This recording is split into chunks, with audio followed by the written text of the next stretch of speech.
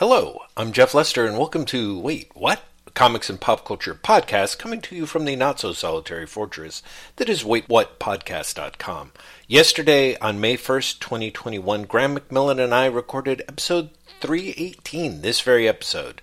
And in it, we discussed the first issue of The Nice House on the Lake, Berserker number 2, the forgotten 80s Wagner Grant Cam Kennedy series Outcasts, the Disney Must Pay movement, Robin number 1, and much, much more. But today, while editing this episode, I learned of the passing of John Paul Leon at the way too young age of 49.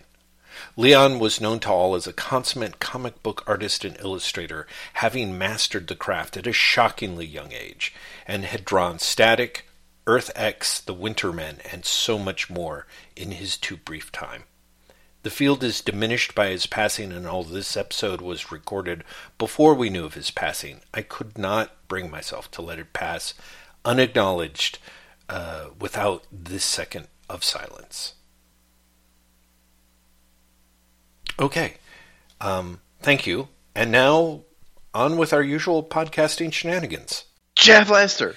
Graham McMillan, howdy. Howdy yourself. How are you? And more importantly, how is technology, Jeff?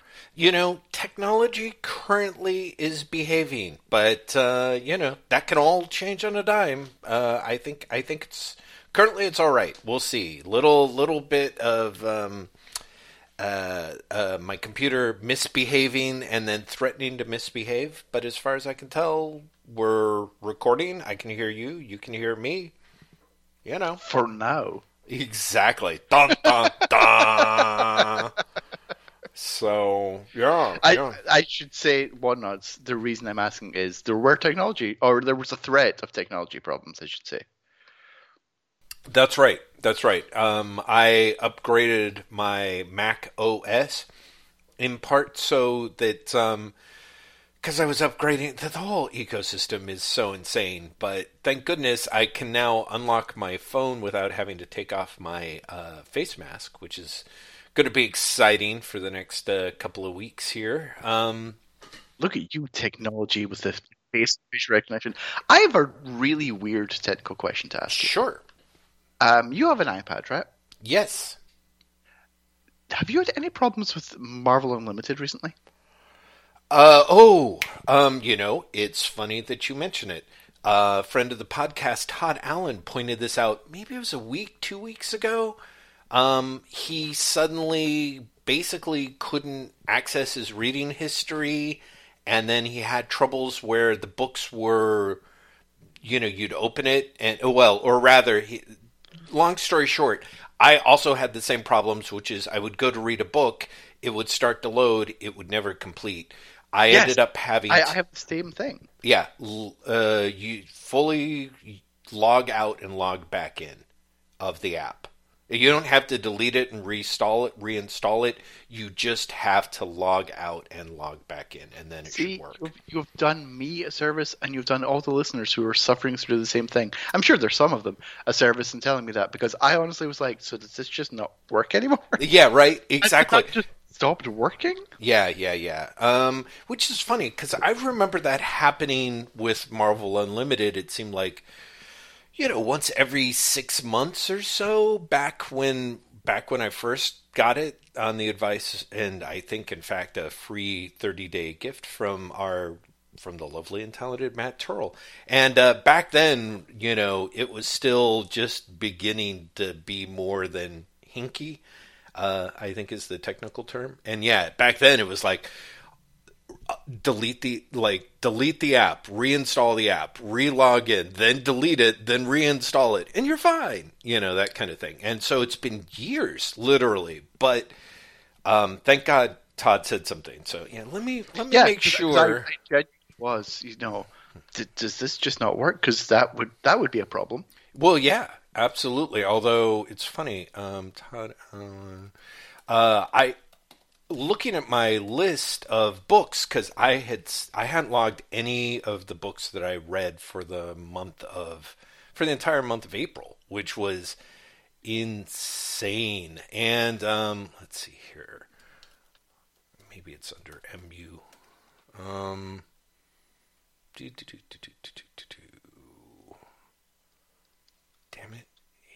he totally had told me about it, but of course, he and I exchanged just enough.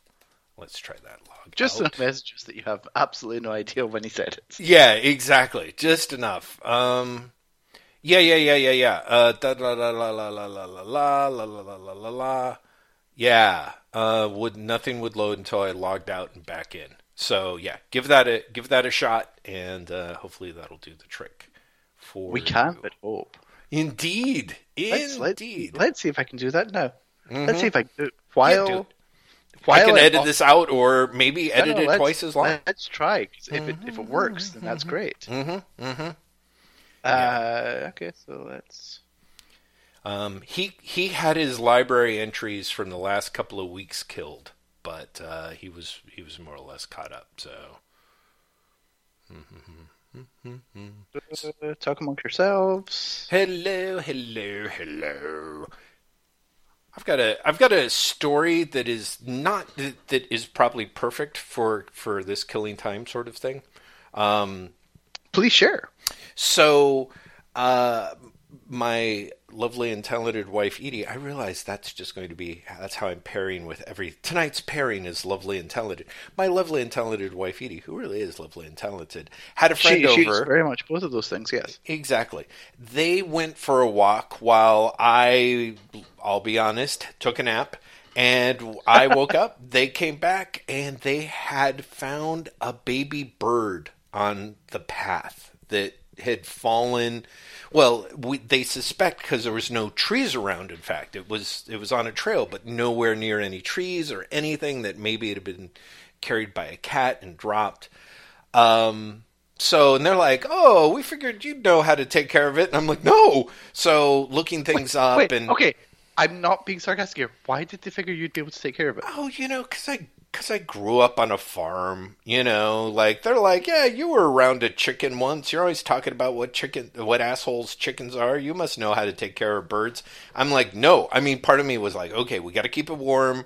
We should probably incubate it, put it in an incubator of some kind. But let me look on Google. And fortunately, I found a page, and it's like, don't try and take care of a bird yourself. Like, get it to a wildlife rehab person. Yeah. They were like, go put it in a box with paper or something to keep it warm, cover it up, and then essentially like go put that thing right next to wherever you found it. Like if it was a tree, like literally hammer it up in the tree so that the parents could find the baby. But because there was no tree nearby, it was the next stage. Anyway, long story short, Graham McMillan, part of my preparation for this evening's podcast was Edie and I driving like maniacs 25 minutes to get to the SPCA before it closed so that their animal protection shelter people could take care of this baby quail. So found out that's how we found out it was a quail. That's lovely. I like that a lot. I thought it was going to be some really bad advice, like stick it in a bathtub and then like stick a heat lamp on it, which is how baby chicks are taken care of. Yeah. Wait, what? What are you saying? Put it in a bath? And put what? it in a bathtub, an empty bathtub. Oh, okay. Water. Good. Okay. And then put a heat lamp on it. The bathtub is to make sure it doesn't wander off. Right. The heat lamp is to make sure that they stay warm. Right. No, I knew a variant of sort of shoebox with some stuff that it could nestle in, and then some sort of like heat lamp, light bulb type thing. And all of us, like, admittedly, when we gave it to the nurse person, who thank God answered the door, she was like, "Oh yeah, no, we'll put it in a little incubator, get it some water, a little mirror." She was like, "I'm glad you didn't put it in a bathtub with a heat lamp." Yeah, she's like, thank God you didn't do it the Scottish method. No, it was totally no, I mean, there's other ways, like all the internet stuff where it's like, well, can this chick, like get it registered as an Uber driver and start driving for you? They didn't actually say that. Anywho, so yes, baby quail chick, a hatchling, saved by my wife and some panicky driving assistance from me. I was going to say, saved by your wife and yourself, Jeff. Well, and honestly, Edie's friend, who was the one who noticed it on the ground. Like, Edie was like, I was not paying any attention. So definitely a team effort. But Yeah. Go Team Saving Words. I can also announce that your workaround worked. Hey, there we go. Congratulations. Really Todd Allen's So not only workaround, but did glad to everyone share it. get Yeah. a heartwarming story, Right. they also got Yes. a technical advice from you're delivering tonight. I guess so, which is terrific. I'm very glad because I suspect, I don't know, we'll see, but it would not surprise me if the rest of this episode is you recounting the latest comic book horror story news, talking about whatever voluminous run of 80s comics that you just tore through, and while I make nodding noises and drooling sounds. So, Well, I actually have a question I want to ask. oh, thank God. I always appreciate when you come with questions. I'm fairly sure that we in the past have talked about our frustration with new series, and by this I mean like entirely new, like new concepts. Uh-huh. Where the first issue basically takes you to where the solicit has taken you. Yes. Mm-hmm. Right. The first issue ends with like, and here's the high concept. Right. But in reading the solicit for the thing, you know the high concepts already because that's how they've been selling the book. Yes. Has that ever made you not want to read solicits for books? I mean, I stopped reading solicits for books, so I mean, I think that's find new things. People talk about it on the Twitter Vine. You mention things, like things just sort of permeate up. I mean, I log on to Comixology on Tuesday and Wednesday. First thing I do, of course, is check out the new manga selection, but then I go and do look at new releases and kind of scroll through things. So stuff like that. Give me 1 second here. Friendly, the lovely and talented friend of the podcast. Sorry, I want to make sure I've got the name fully. Boop ba doop ba doop ba doop ba doop boop boop ba doop boop boop boop boop. Bop bop bop bop bop boop boop. Wow, where is this? Da da da da da boop boop ba doop boop. This is definitely an episode of you looking for messages. Boop, boop, boop, boop. I know. I swear to God, I'm like, oh, this will be easy. This is my recent reply. I will fill in time while you're looking by explaining the reason I'm asking. Yeah. I had the chance of reading the first issue of The Nice House on the Lake, which is the new James Tynion Alvaro Bueno book. Oh yeah, And I knew it was coming. I knew it was a horror book, and I knew nothing else about it. Oh, that's good. And it is an issue that ends with the high concept. Mm-hmm. But because I didn't know what the high concept was, it was a great ending. Like, it 100% worked in the way that does not traditionally work. Mm-hmm. Mm-hmm. And I should say, I loved the issue. I loved the book a lot. Oh, wow. Okay. Genuinely one of the best looking comics I've read in a really long time. Alvaro Martinez Bueno does pencils, inks, and Jordi Belair does colors, and the two of them work together so fucking well. It's astonishing. It is such a beautiful comic. It is the artwork is all you could want and more. To be honest. But also the high concept is nice. It is very horror comic. It is very much a slow burn for this first issue, and you can kind of tell what is happening before it happens, if that makes sense. Sure. But the reveal of what is happening, in my eyes at least, is so well done. Yes. You're like, oh, you've definitely bought my attention for the second issue. Oh, well, that's great. Huh. Because again, you know what's coming. It's because it's so clearly. I don't know if it's telegraphed as much as what is happening is so suspicious, for a better way of putting it. Sure. They're like, well, this is fucked up. Right. I don't know what the flavor of fucked up is going to be. Right. But which I think is horror. I feel like more, I don't know about more, but I feel that horror fiction definitely has the dread is one of the things that works in its favor, right? Where the bad thing is coming, or that there's something that's going to happen. And so there's a certain amount of the telegraphing is half the satisfaction in a way, Yeah, and I mean, it games. Part of it is even the title of the comic like let you know to some extent what is going on. And the setup is very clearly, like, Tynion telegraphs it very well. Its issue starts with a flash forward, back, and the narration as soon as you go back makes it very clear, again, what is going to happen without giving you the flavor of what is going to happen. Yeah. Right? Yeah.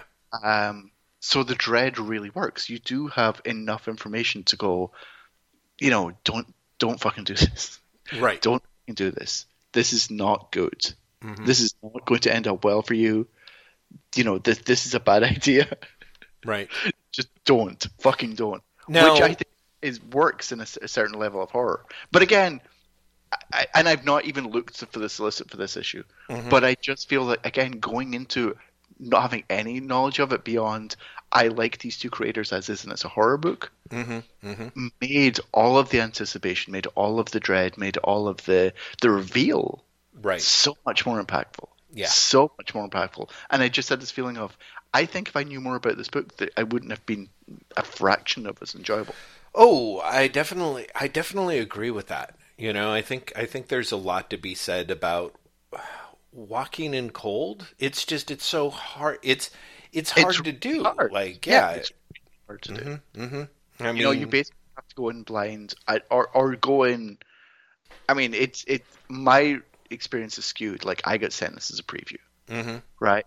But I still went into it as, I like Tynion. I like Bueno, right? I'm probably going to like this book. Yeah. And it's especially for like new creators, you can't sell on, who we are. Right, exactly, because you don't. Genre, but we won't tell you anything else. Yeah, yep. No, exactly. And I mean, I think that's, as we've seen, like, everyone complains about the movies that, give away the whole story. And I think part of the way that a lot of Hollywood blockbuster movies now are structured is essentially you've got to have a big twist at each act so that when someone's watching the trailer, you can give them the premise, then the twist, then the show them on the stuff. So they're like, oh shit, like, and then you've got to have the additional twist you don't show in the trailer so they don't see it coming. So they're like, you know what I mean? So they get the full experience. But and I don't think that is, I think that may well be to modern movies' detriments because, at a certain point you know the rhythms both from the trailer, from the movie. When you're watching it, you're like, oh, okay, and then it's going to dot, dot, and dot, dot, etc. It's one of the things, because as far as I'm aware, the Nice House and Lake has been optioned for something, but I might be misremembering. But, the idea of the trailer, if there was a trailer, part of me thinks that any of the build-up from this first issue would be ideal. Because, again, there is that feeling of dread and that feeling of what is happening is on the surface so mundane, but also just off enough. Right. That you don't really need to show what's coming. Not because what's coming is disappointing. Again, the reveal in the first issue, I think, is actually really well handled. Really well handled. But because you get enough of the just creepiness of it, that you're just like, oh, okay, okay, fine. Right. Absolutely. Oh, shit. There was, I remember seeing a trailer for Get Out. And one of the things that's really great about that trailer is, of course, because it is sort of everything is wrong, what's wrong here, things are wrong, people aren't acting right kind of deal. And right towards the end of the trailer, there's a moment where our protagonist is confronted by a ghostly skeleton creature. And, it's kind of a jump moment, blah! And you're like, oh, okay, so it's a scary deer movie? And, of course, the genius of it was that... It's yeah, I mean, not only is it not, but that scene isn't in the movie. He shot a dream sequence with the quote-unquote creature, and the guys who did the trailer put it in there, and I think both, everyone, Jordan Peele and the trailer makers, were aware you got to have something that's got to have like a scary monster jump sequence, especially because this is not what that movie is. And so it's kind of, to me, it was great because it's also, for me, like if you gave it a second thought, like I'm like, oh, okay, I bet I know why that's in there, both in terms of it serves a story purpose. Of course, horror movies are notorious for the dream sequence freak out to kind of keep people in their seats, from getting restless while you build toward your thing. When you're doing the slow build, you need something to make people go, no, which, the first issue of Nice House on the Lake, the first page, rather, of Nice House on the Lake does. Like, it starts with the future thing where you're like, okay, like literally shit has already gone wrong, and you get the visual cues that shit has gone wrong. Nice. It's not just someone being like, well, shit went bad. Like, there are visual cues that shit has gone wrong in, again, a way that doesn't give anything away, but gives enough away that something is not right. Right. And then it flashes back. And so, but you get that thing at the very start where it's like, okay, stay tuned. This isn't really a book about a bunch of people getting together at a house on the lake. Like, I know it's going to be like that, but it's not. I mean, it is. I'm not going to spoil anything. Yeah, no, you're not. Graham McMillan, your whole thing of like, oh, everyone going in cold. Okay, but having said that, you do have to spoil one thing for me, which is the last page twist. Where, like, or no, I take it back. The thing where you're like, oh, they've made don't do this, like you're yelling at them, like, don't do this, don't. Oh no, the don't do this is literally the circumstances of the main character getting invited to the house. Oh, I see. Okay, so where about you're just like, that's just like, again, I understand the mechanics of the story. I understand the genre. Right. I understand the feeling of dread. For that matter, I understand, like, this is a character in their 20s where you make dumb decisions. Right. But I'm also like, just fucking don't. This is not going to end well. Exactly. So I just wanted to check and let me know if this is too much spoilers. Wait. It is it buying Star Wars digital trades on sale at Comixology for super cheap? Because let me tell you, that's what did me in. It is actually. So okay. Part out of the podcast, you've just given it away.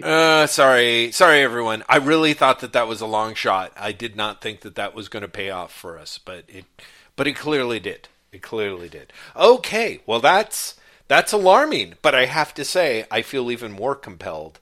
I'm like, hey, wait, maybe there is a good horror story in that. Well, I mean, there's certainly a horror story for the people who were counting on getting royalties from it, but I suppose what you're saying is, oh, well, Jeff. Hashtag this must pay. Yes, hashtag. So we should probably talk about this. I've talked to you about this yes, week. You blew my mind with it. The Disney must pay thing. People may or may not, because we've talked about it in the podcast before. In November of last year, it came out that Alan Dean Foster was not receiving any royalties from Disney for his Alien work. That's right. And ever since Disney had bought Fox. Yeah. Right? And so this started a campaign that was called Disney Must Pay, basically to get Alan Dean Foster paid. So the good news, Alan Dean Foster got paid. Oh, did he? Yes. Wow. The bad news is that in pressuring Disney on this, it came out that he was not alone. And in fact, a shit ton of creators have not received royalties from Disney and Disney-owned companies. Right. To the point where the campaign Disney Must Pay, which was launched in November, resurfaced just this past week. Maybe it was the week before. April 28th, so it's this past week. And it resurfaced because the science fiction writer and fantasy writers of America formed something called the Disney Must Pay Joint Task Force with the Authors Guild, the Horror Writers Association, the National Writers Union, Novelists Incorporated, and the Romance Writers of America. Oh, and Sisters of Crime. In order to identify authors who are owed money by Disney and help them get the money. The statement from the SFWA announcing this listed the following companies and properties that they have already identified. Lucasfilm for Star Wars and Indiana Jones. Boom Comics for licensed comics including Vampire the Buffy Slayer. Dark Horse Comics. Sorry, sorry, keep going. You flubbed it. You reversed that just so that you know. Did I say Vampire the Buffy Slayer? You said Vampire the Buffy Slayer, which That's is even awesome. Yeah, completely. Dark Horse Comics for licensed comics including Buffy the Vampire Slayer. 20th Century Fox for Buffy the Vampire Slayer and Alien, etc. MGM for Stargate. Marvel Worldwide for Spider-Man and Predator. Disney Worldwide Publishing for Buffy and Angel. Wow. There's a lot to unpack there. A lot. Not least of which, Dark Horse and MGM are not owned by Disney. So I'm not quite sure why they're on the list. I do have a theory, at least in one point, you said Dark Horse, sure, but yeah. MGM and Stargate, that has no Disney affiliation. No. So what? Like, I don't get why that's on the list. But I'm digging into this with anyone. Like, we'll have an answer very soon. But if that isn't enough, we should point out that the statement, the release from the SFWA, specifically said Fox had licensed the comic rights to Buffy the Vampire Slayer to Dark Horse. After Disney purchased Fox, they withdrew those rights from Dark Horse and granted them to Boom Comics. When one Buffy author contacted Boom about missing royalties, they were told that royalties don't transfer. Wow. That's verbatim from the statement.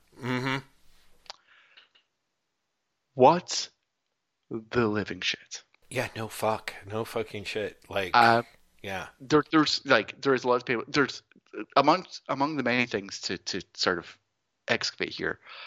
It's worth pointing out that the comic rights changed from Dark Horse to Boom before Disney had bought Fox. Really? Oh, right. Yeah. It was when it was in process, but it was before it closed. Right. Got it. Right, because Boom launched Buffy in October 2018. Right. And, the Fox deal only closed in, last year? It's more of it's a thing where it was when Boom was, quote-unquote, semi-acquired by Fox, rather than when Fox was acquired by Disney. Yes. Right? Yeah. Yes, because Boom has been part owned by Fox since 2017. Right. So this is Fox self-dealing before Disney got involved. Although it should be pointed out that unless my timeline is entirely off, and I don't think it is, there were at least negotiations going on between Disney and Fox at this point. Fox, I think there might be a Fox MGM Stargate connection, but I wouldn't swear on it. Fox obviously has a connection with Dark Horse. And so maybe that's where it's coming in. But surely Dark Horse would be the ones owing the royalties, not Disney. Like, again, the tangled logic there is odd. But Lucasfilm, Boom, 20th Century Fox, Marvel Worldwide, and Disney Worldwide Publishing are all seemingly withholding royalties. I looked into Marvel Worldwide, it turns out, is the parent company of Marvel Comics. Oh, is it? Yes. Oh. It goes Marvel Entertainment. Marvel owns Marvel Worldwide. Marvel Worldwide is all the publishing entities inside Marvel. Wow. Marvel Worldwide is a company inside Marvel Entertainment that owns Marvel Comics. Just in case that didn't seem complicated enough to you. Yeah, because it's probably like the little walled garden they shoved Ike Perlmutter in, I guess. Yeah, I guess, maybe. Who knows? But yes, so that's what Marvel Worldwide is in this thing. Yeah, it's a whole thing. So, Alan Dean Foster got paid. Great. It sounds like a shit ton of other people aren't. Yeah, no shit. And so this is they launched this Disney Must Pay sort of second wave this past week. Yeah. And the second wave has two purposes. One, to shame Disney into doing something, and two, to identify who is even owed money. Right. Because this is not something that people are publicly talking about. Right.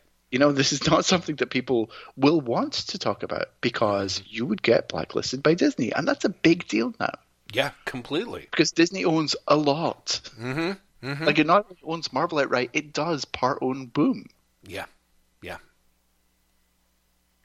Like that's if you work in comics, you don't want to get Disney shitting on you. Mm-hmm.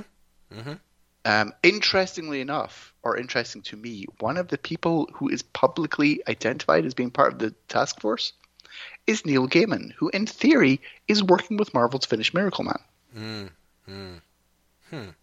So,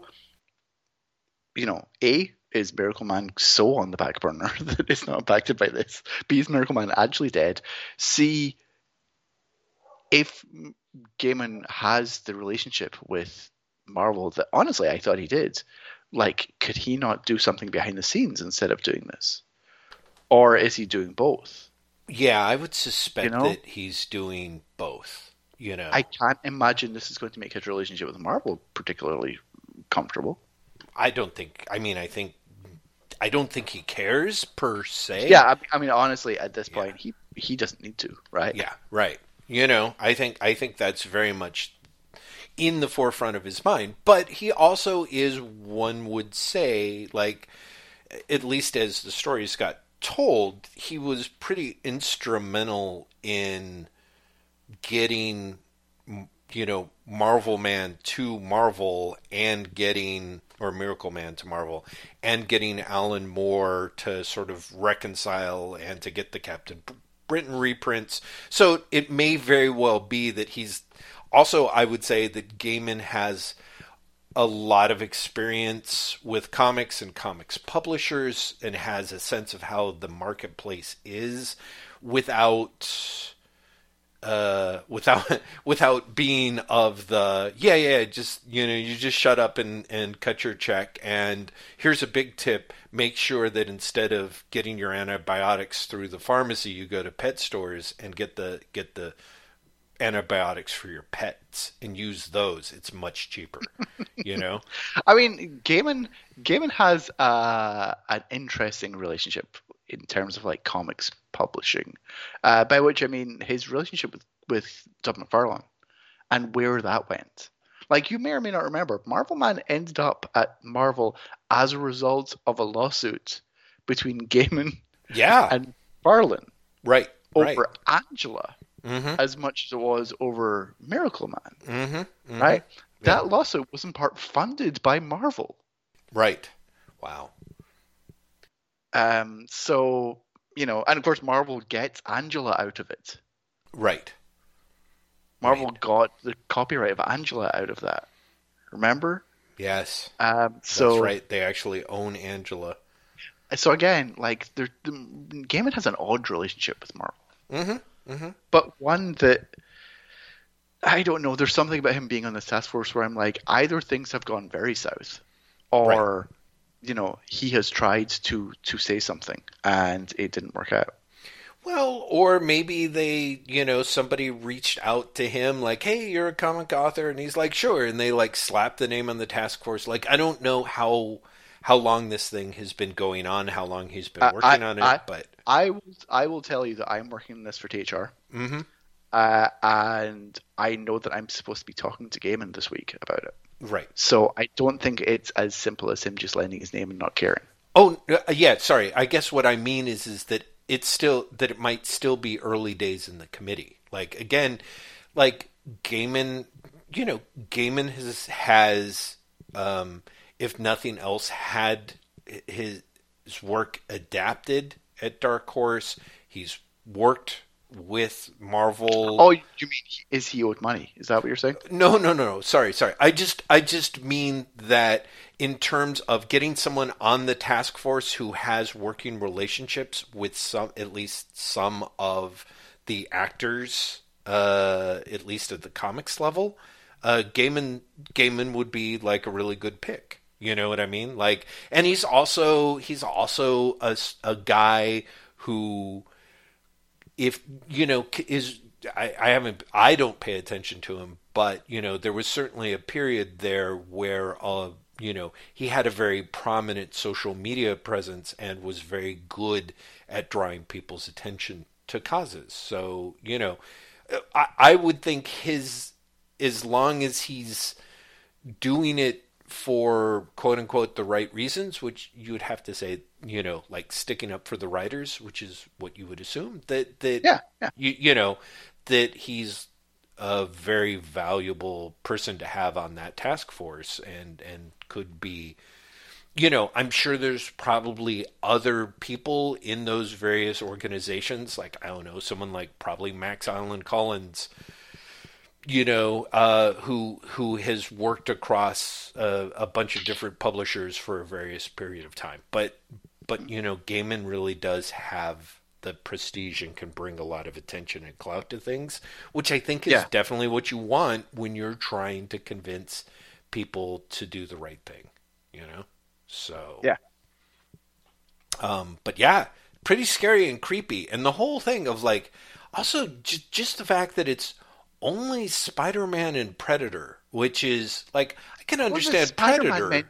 Yeah, the Spider-Man mention is so strange. Yeah, right? Like, Marvel Worldwide is refusing to pay royalties for people on Spider-Man projects? Like, what? That is genuinely odd to me. Well, but see, I mean, that's the thing. I can't believe, like, either it's just one of those weird, pernicious things. Like, how, what's his name? David Morrell, who wrote First Blood, the book that Rambo is based on.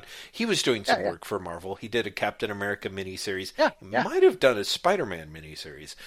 Like, I can see somebody that is almost entirely an author who does a special one-off project for Marvel being told that he, misunderstanding royalties or not, like, whatever happened, basically, and being upset and going and complaining.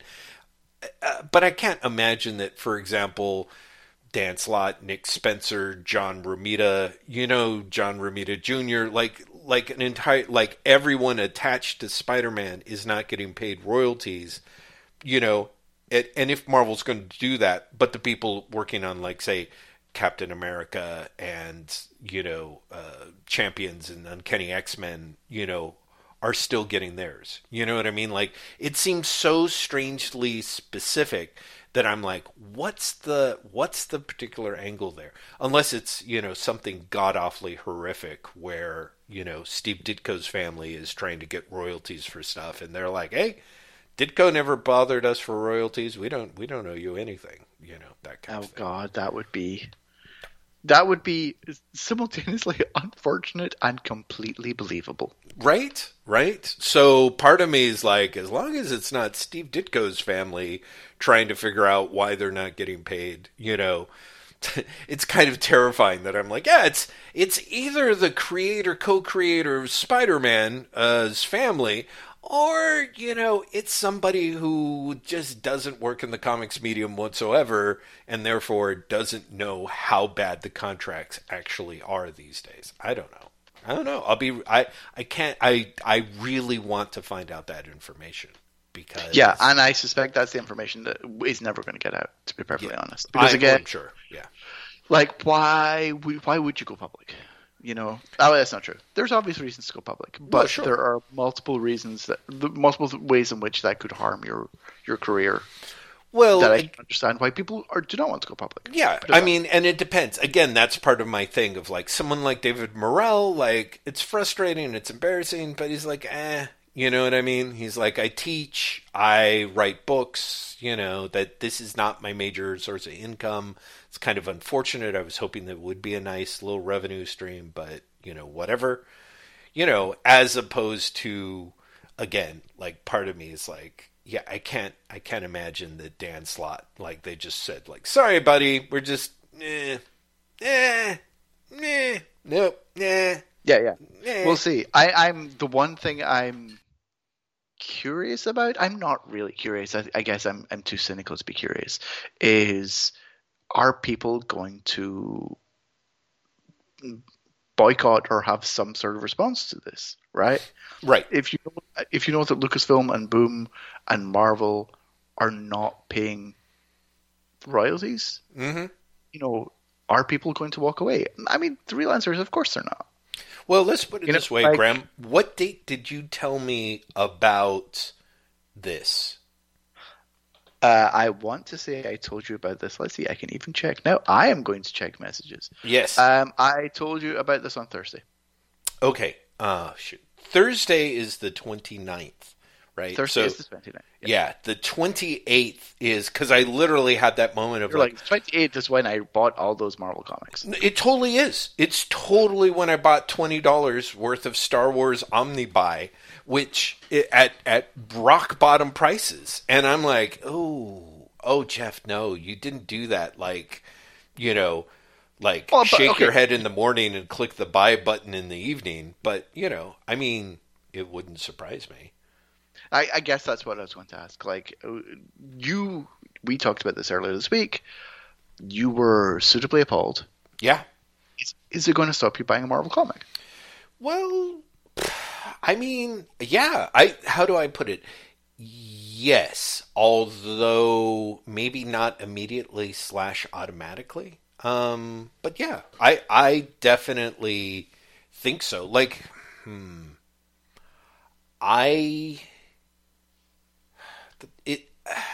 how would I put it? I guess that for me, I would be far less likely. That's why I was a little appalled by the Star Wars stuff. If it's stuff that is being that people are being specifically, once we find out the scope of things, if it is reprinted Star Wars material, I would not be buying reprint Star Wars material. Now, technically, it would be far more efficient and efficacious as far as a boycott goes to boycott everything at Marvel until these people don't get paid. And I would be willing to do that.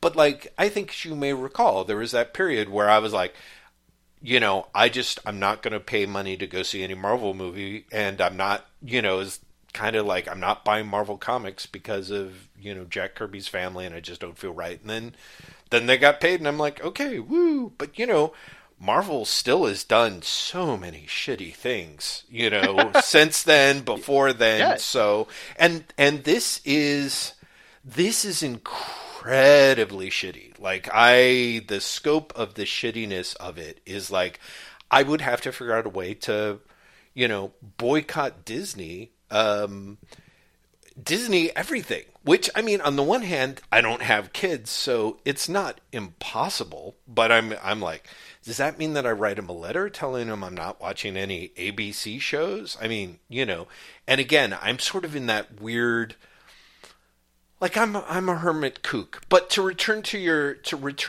question, I think that it's not an immediate gimme, but I am leaning in the possibly, probably kind of situation. I would like it if it picked up heat, and so it wasn't just me, like, depriving myself. But I mean, let me tell you, part of me is like, that list of people that you said are participating, like, fuck the Writers Guild of America if they are not involved in this. You know what I mean? Like, the Screenwriters Guild and the Writers Guild of America are huge, and they're people, who are the people who, if their members, basically don't sell their stuff, like, that can seriously impact Disney, Fox, all of these actors. You know what I mean? Like, and much so. So part of me is like, yeah, I mean, I would and I might, but I'm kind of like, I would probably do what most people do, which is not change my behavior, but scream about it a lot on social media for a while, in the hopes that people who actually really do have a lot more heft, are going to be saying like, oh, okay.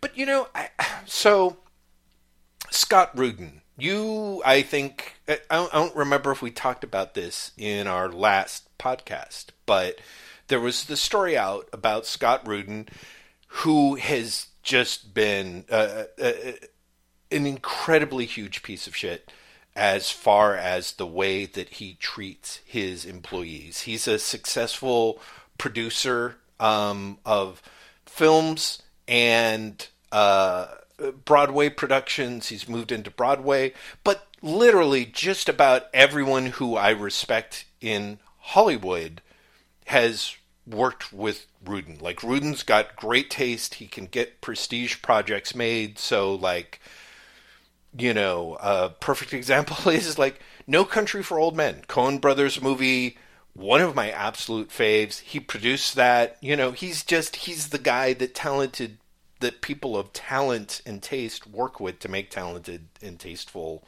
productions that I dig. So the whole, like, he's a huge piece of shit, and kind of not in the jerking off into a plant Harvey Weinstein kind of way, but in terms of being a horrible bully that in the case, you know, that probably... So yes. Mm-hmm. Sorry, I was going to say, to put this in context for people who haven't been paying attention, the THR story that sort of quote-unquote broke this, yeah. The first thing to talk about is Rudin like smashing a computer monitor on his assistant's hand for failing to get him a seat on a flight. Yeah. Yeah. Right? The guy was hospitalized because his assistant didn't get him a seat on a flight. Yeah. Yeah. He's just, and I mean, and the thing that's kind of weird is, well, so essentially, I think I mentioned Michael, and I think I mentioned, if we did talk about this a few weeks ago, Michael Chabon had a statement, because he's worked with Rudin. Rudin, I think, produced Wonder Boys, among other things, and, you know, and he's like, yeah, I feel horrible about this. And it's interesting how much Chabon very artfully runs the gamut from, I didn't know, to I started working with Rudin when I was like 24 years old, and so I just assumed that this was the way things were done, kind of thing. Like, it was like, so you... Yeah, this is normal. This is, right, this is normal. This is just what Hollywood's like. Yeah, and there is an extent to which that is true, that people are not willing to own up for. But, so one of the things that breaks my heart is all these amazingly talented people, and people like... Classic example, Frances McDormand, you know, making a point to stand up and talk about the importance of writer clauses to make sure that you know, that people are being hired in equal numbers on the crews and productions, you know, taking the time to say something of that. The majority of the talent has not said anything about Scott Rudin. They're just not condemning it. They're not addressing it. They're being quiet, and they're hoping that it goes away. Sort of the same way that so many people either just flat out fucking lied and said they didn't know about the Harvey, you know, Weinstein stuff, or, you know, unless they were one of the people that was being jerked off on, they didn't say anything when all this stuff came out, you know? And it, all of which is to say, like, one Frances McDormand talking about Scott Rudin equals, you know, 40 or 50 or 60, you know, office assistants that were, you know, harassed to the point of PTSD, you know? And so the flip side of it is, part of me is like, hey, you and I both know that this isn't going to happen, but, you know, Brian Bendis, Dan Slott, any number of guys on social media who could make a stand and say something publicly about this would carry a lot more weight. Of course, they're putting themselves, their possible incomes, more at risk, but, you know, it's that weird 50-50. I mean, especially for someone like Slott, who has never, as far as I know, had anything, any career outside of the big two of note. Like, I don't know that, you know what I mean? Like, whatever you can say about Brian Bendis, and God knows now that we're in year 9 or 10 of this podcast, chances are good I've said it, you know, he does have his original creations that he owns, publishes, you know, and in theory could make a go of. You know, he's still got the Powers TV show in a way that Dan Slott's got, like, nothing.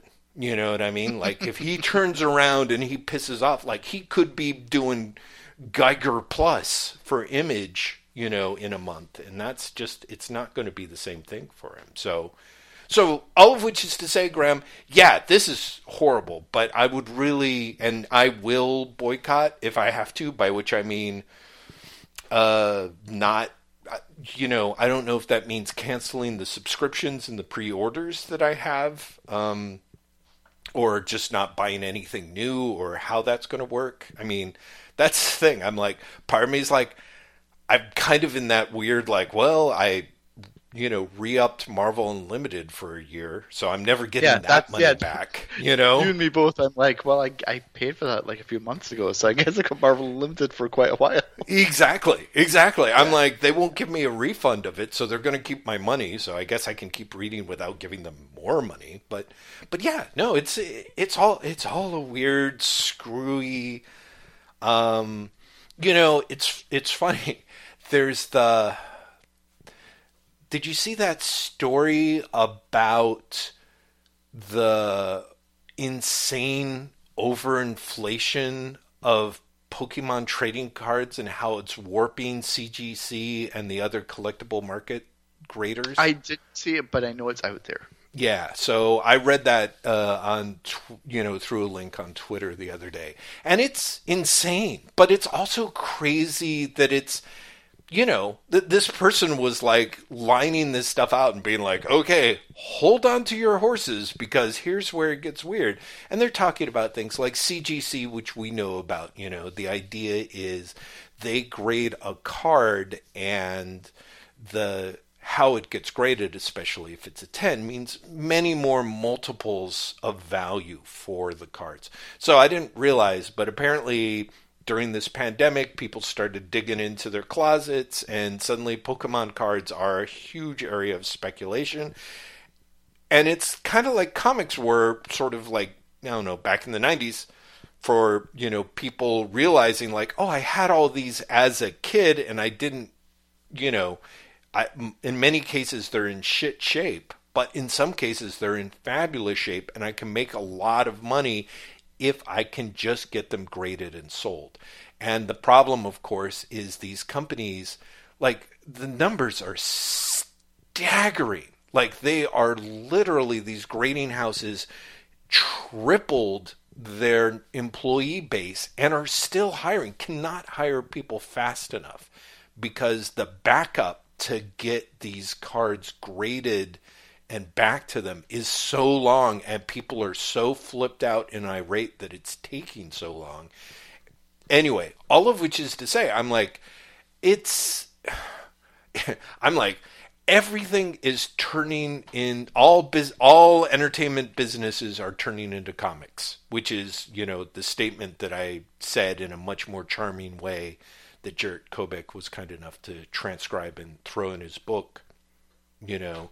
And Graham, I'm so tired. I'm so tired. The response to that is just, I'm just done. I'm tired. Yeah, you know, I'm just, part of me is like, there's just like, my God, how hard, it's so hard to wrap your brain around the amount of ridiculous exploitation, you know, at the core of, at the core of every industry, basically. I mean, here we are, we're recording this on May Day, so it's a fine time for me to break out my, you know, Pinko stripe and show it, you know, openly. But it's like, I mean, yeah, fucking capitalism, man. It's the exploitation of the workers is horrific, and if you don't manage to form things like unions and guilds and collective bargaining, like, the big machine just steamrolls over the little person.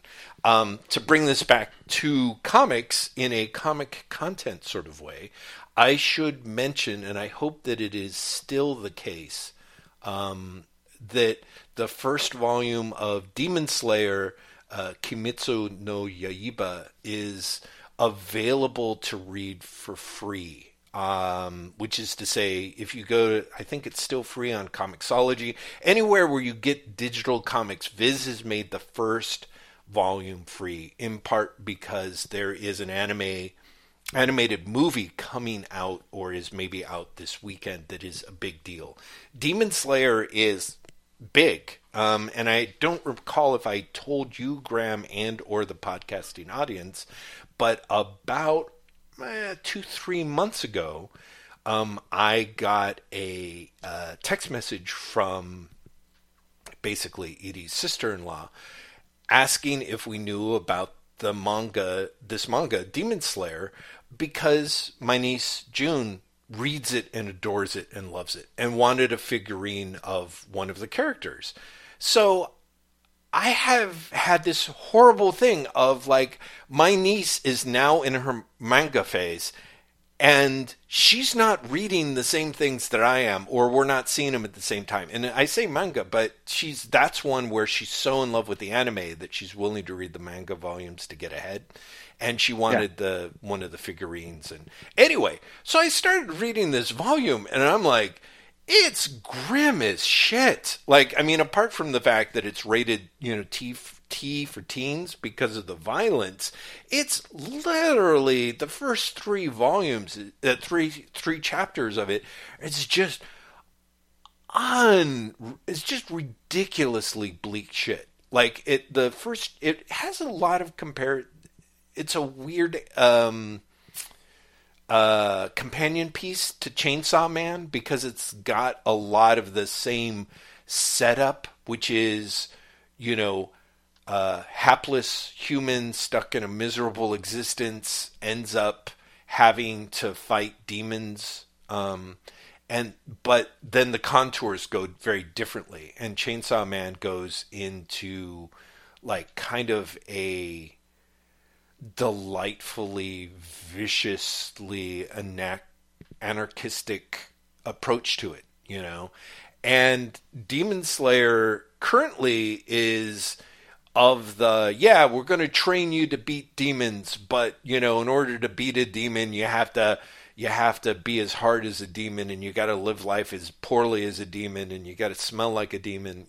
I made that last part up, but it's grim as shit. But it literally, in the early, like the very first chapter, like the hapless hero gets chided by the other demon hunters for trusting strangers or being kind, and it sort of makes sense because, of course, it's one of those, it's kind of, there's nothing in here that doesn't really feel like junior high Lone Wolf and Cub so far. You know what I mean? Sure. Like, but it's still pretty, like, I'm kind of like, my 12-year-old niece is reading this, and it was kind of like when she and her younger sister, who's only 9, were sort of chirpily talking about who their favorite character in Death Note was. And I'm like, whoa, you're what? Like, I actually alarmed their parents by, like, being, like, agog that they had watched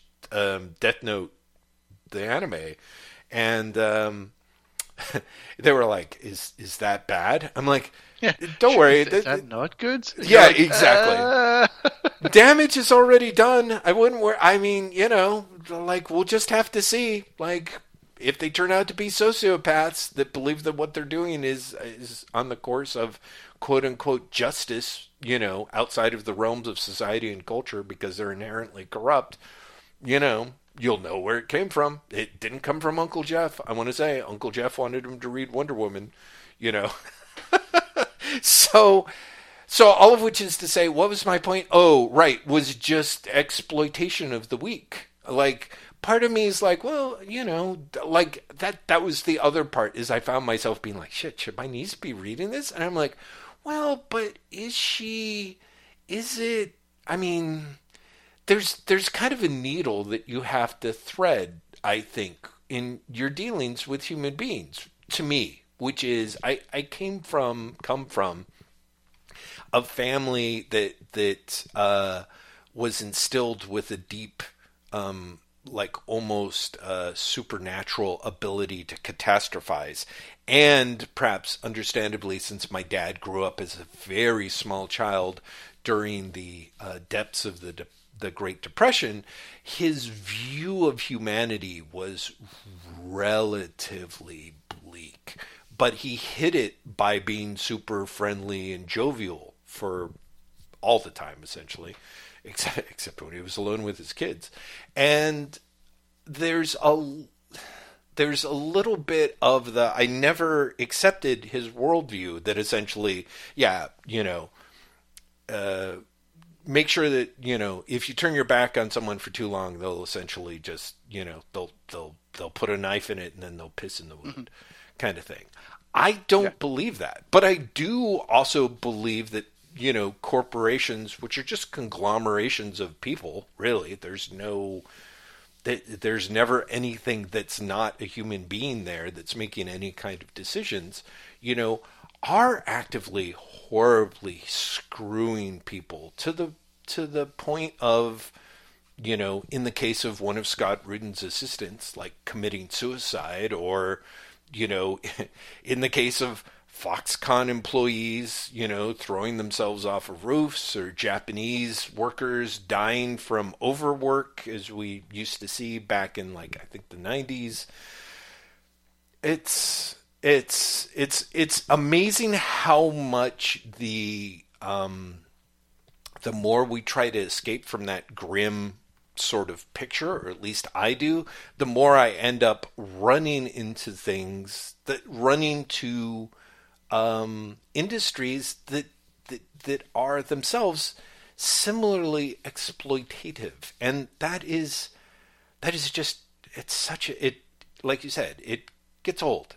You get tired of it. So, yeah, Graham. So there I go. I managed to weave in Mayday, manga, obviously my ongoing struggle with at least light depression, and Scott Rudin and Disney all into one go. I think we're good. It was skillfully done, and I want to pivot off of what you just said in a completely facile way. Just Please. Honestly, to be contrarian, as much as that, to be I don't know how we can continue to go down that road. Let's do something entirely different. I want to say that it was 5 or more years ago that I read a forgotten DC Comics miniseries from 1987 called Outcasts. It is unlikely that you remember me talking about this, Jeff. It's true. I sort of vaguely remember the series, but I don't remember you talking about it. I bought this. I bought all 12 issues of it. Mm-hmm. Honestly, it might be as many as 6 or 7 years ago. And I read one issue of it, and then I just didn't continue for whatever reason. And eventually, those issues disappeared somewhere. Mm-hmm. And I've recently regained those issues. And Jeff, let me tell you why I searched for them again, and let me tell you why I'm so excited about them. In 1987, clearly buoyed by the success of Watchmen, DC committed to a lot of different miniseries. Right. Publishing miniseries that are outside of their mainline continuity. And so you get things that honestly had no chance of being another Watchmen. Right. Completely. You get things like Splash Maraud or Sonic Disruptor. Yeah. Yes. Right? Mm-hmm. You also get Outcasts, yeah. Jeff. Outcasts, written by John Wagner and Alan Grant in 86. Yes. Okay. Done by Sam Kennedy. Mm-hmm. Which I am delighted to tell you upon reading now, is nothing less than Wagner and Grant ripping themselves off and X-Men. Wow. And coming up with a story that, 3 issues in, I was like, this is fucking amazing.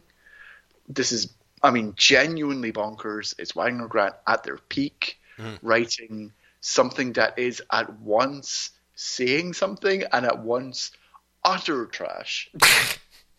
One of the characters is essentially a Mean Machine ripoff, called BD Rickenbacker. And BD stands for Bobo D, except everyone else thinks that BD stands for brain damage. And he's like, I ain't got no brain damage, as he like headbutts people. Oh, yeah. Yeah, that's definitely Mean Machine, yeah. Yeah, right? And he's a cyborg as well, like Mean Machine. And you get Shock, who has lightning powers, and Wyatt, I can't remember Wyatt's last name, but Wyatt can't be killed at all. And they're fighting for mutant rights, so there's some Strontium Dog in there. It's great. It's trashy. It's in many cases wonderful, especially because it is even for American comics in the mid to late 80s. Mm-hmm. It's astonishingly cynical about the role of corporations. Wow. Cynical to the point where only 2000 AD writers could take it.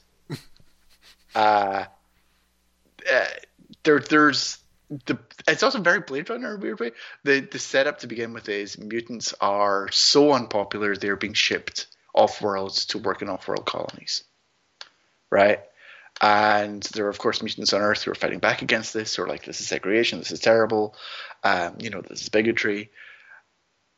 And that's like the setup of the first 3 issues or so. Right. And they're like, we've got to find out what's the deal with these off-world colonies. Because one of the characters is like, I've been off-world, and every time I've been to an off-world colony, it's robots. So they're just shipping them off to kill them, right? That's what they're doing. There's no off-world colony. They're taking them away and they're killing them. Right. We must stop this. And part of me wants to spoil it because it's a 25-year-old series, 35-year-old series. Right. So, why not? Do you mind if I spoil it for you? No, go for it. Go for it, yeah. So they're half right. They are killing the men. They're keeping the woman alive as breeding stock because they are taking babies and then genetically modifying them so they produce a particular chemical that will be extracted to create a drug to keep rich people young, and then the babies will get killed after 2 weeks. Wow. It's dark. Yeah. Yeah. That is revealed by issue 4. Wow. At which point there's then an uprising that is destroyed, decimated. The uprising fails. Oh my god. Okay, this does sound like Wagner and Grant in that sense. And then the remaining 6 issues are just wacky as shit. Oh no. It's a 12-issue miniseries. By issue 7, they've essentially gotten rid of the main characters of the series and bring in replacement characters. Oh god. And then kind of bring back the main character. The guy who can't die is this sounds ridiculous and also so Wagner Grant it hurts, is aged to the point where his body withers and collapses, but he's still not dead, so BD Rickenbacker carries him around in a bucket and talks to him. But he can't talk back because his body's withered and died. Oh. He's also dead. Oh, God. Oh, my God. Oh, yeah. No, it's genuinely amazing. It's genuinely amazing. The bad guys are the corporate owners and the mayor of the city. The city's called Big City, which is also kind of great. There are touches that are just incredibly Wagner Granty in here. Yeah. But there's also the enforcers, for want of a better way of putting it, who are called the Satan Brothers. What? Yeah, and they've got an alien dog called Spot. Jesus God. It's absolutely, it's genuinely insane. Because again, the first third you're I know where this story's going. I had this thought of how are they going to keep it going for 12 issues? Because Wagner Grant are many things, but sort of detail oriented enough to actually have a 12-issue story that wraps up in 12 issues doesn't feel like them. And of course it doesn't. You get halfway through the series and they're just you're clearly freewheeling it. Oh no. They're clearly just we have no fucking idea what we're doing next. But for a 12-issue series. Oh my God. What's amazing is it's so trade. I mean, it's so clearly trading on like Wagner Grant as 2000 AD creators that the subtitle on each cover is, you know, you say like 12-issue miniseries. Yes. It says 12-issue Future Shocker. Oh no! Really? Yeah. Yeah. Huh. It's absolutely. It's such a weird series. It's such a weird series. It's sadly completely copyright and trademark DC, so it'll never get reprinted. Because otherwise, like if Wagner Grant owned it, I could 100% see Rebellion doing something with it down the line. Yeah, part of me is like, so this was post Watchmen, but they didn't give them, you know, the Watchmen, even the Watchmen deal was supposed to like be like, oh, you'll get the rights when this goes out of print. Like, Maybe it did, but I mean, Watchmen still officially is trademark and copyright DC. mm-hmm, mm-hmm. Like, Well, I'm literally just from the Disha, you know? Right. Yeah. No, I'm just saying, like, you have to think that Wagner and Grant could be like, hey, you guys said we'd get the rights back after, you know, this went out of print, and it's been out of print for 30 years. And DC, yeah, and DC's like, well, I have to admit, we do not want this, but, you know, sure, why not? Like, you know, I don't know. I doubt they would do that, but that's so insane. Like, there's something where I'm like, well, but of course, you know, like Wagner and Grant, the take the money and run brothers, but you know, but also being like, hey, but maybe we can pull it off. You know, you win some, you lose some. You know, like yeah, it's such. I mean, it's such a crazy series. It's such a crazy series that it's so. It is at once, you know, the ultimate Wagner Grant, mm-hmm. and also I can't believe the subprint. Well, I mean, which is in itself, it's kind of the ideal Wagner and Grant. Well, yeah, exactly.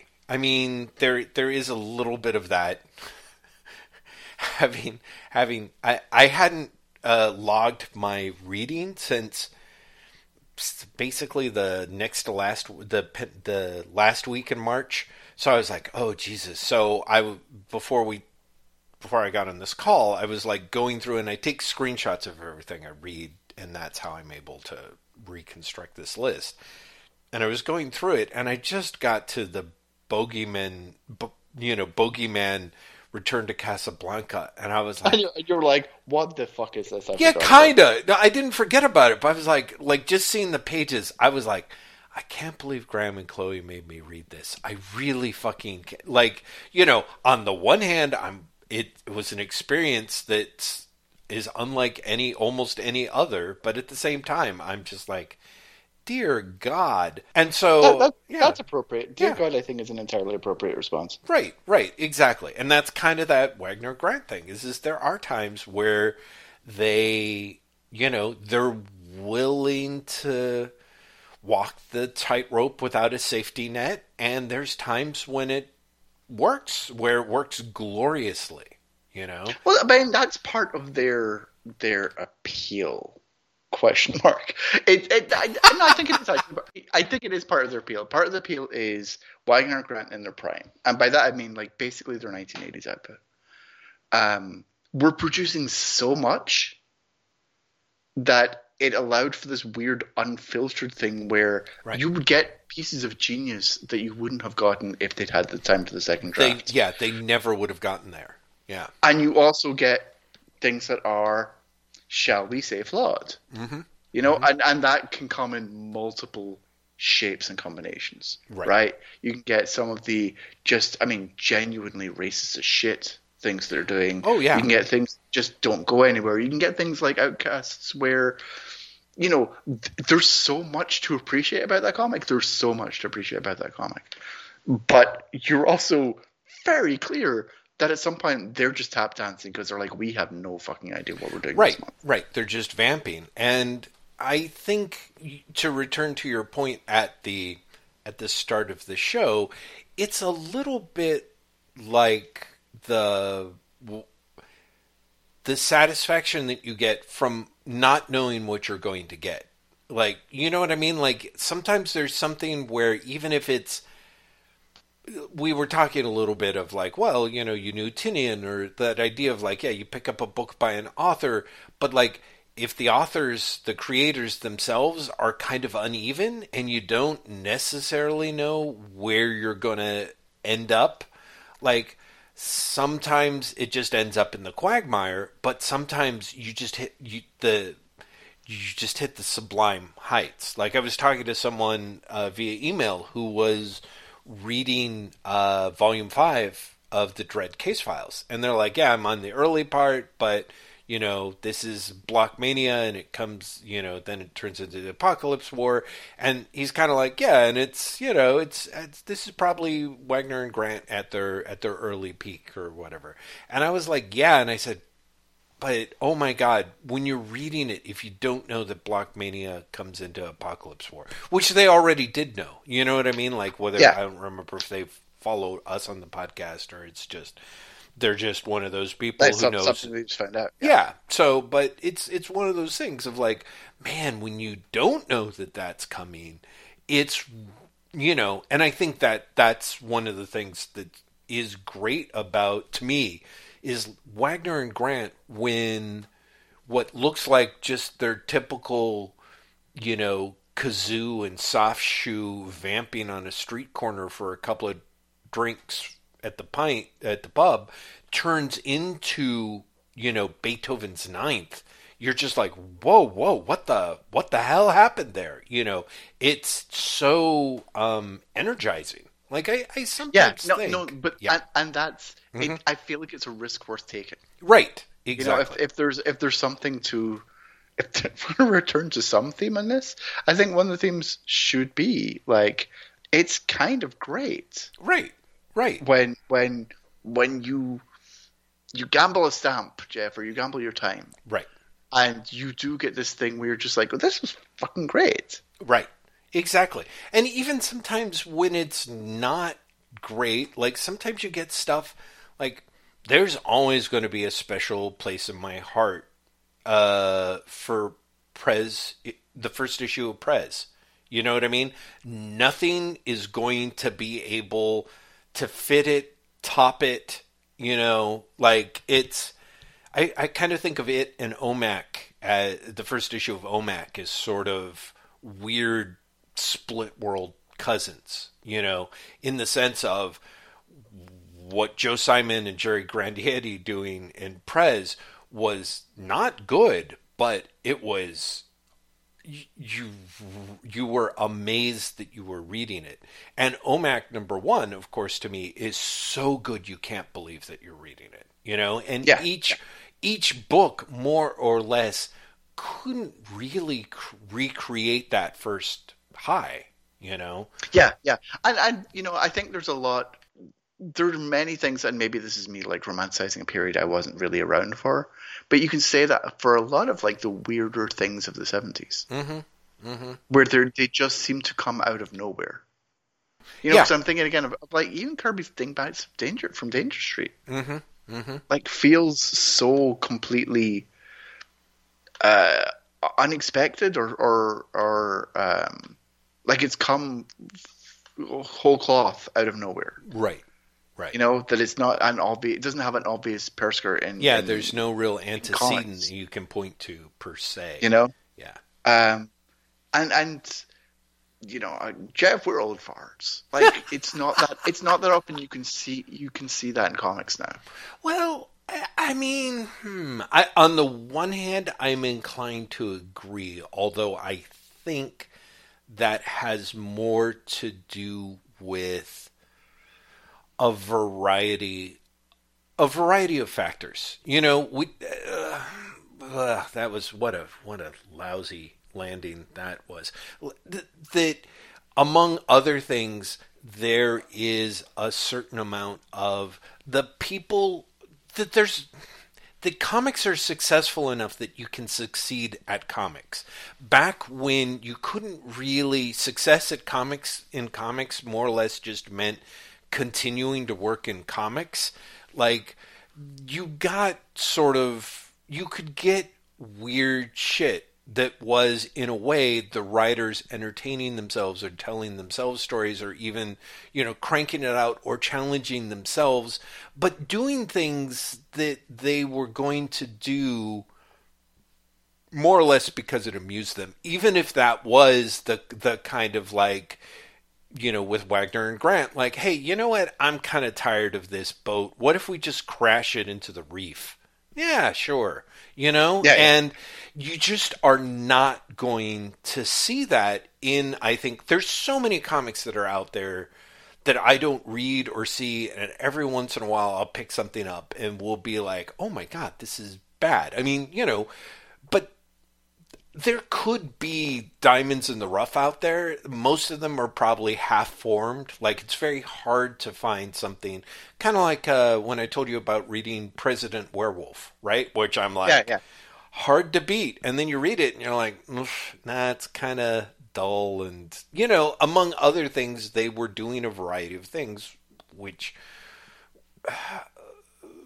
part of it, like, I appreciated the fact that they were honestly trying to tell a serious story about President Werewolf, but they were also telling a boring story about President Werewolf, which is the kind of mistake that people make depending on where they are in their careers and et cetera, et cetera. All of which is to say, as a way of sort of flipping this back in, last night I read the first 2 volumes of Die, Die, Die by Robert Kirkman, Chris Burnham, and Scott Gimple. And Gimple, I guess, as the plotting assist.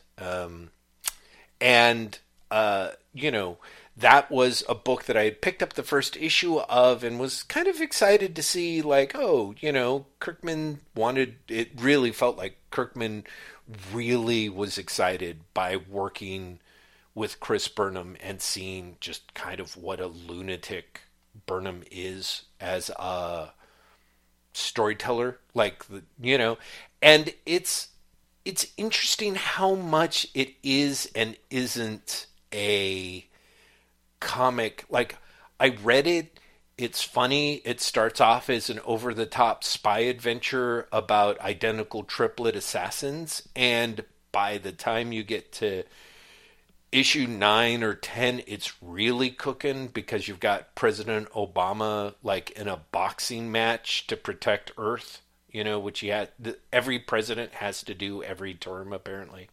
And it gives them the chance to have Burnham do an amazing pastiche on the Superman versus Muhammad Ali cover.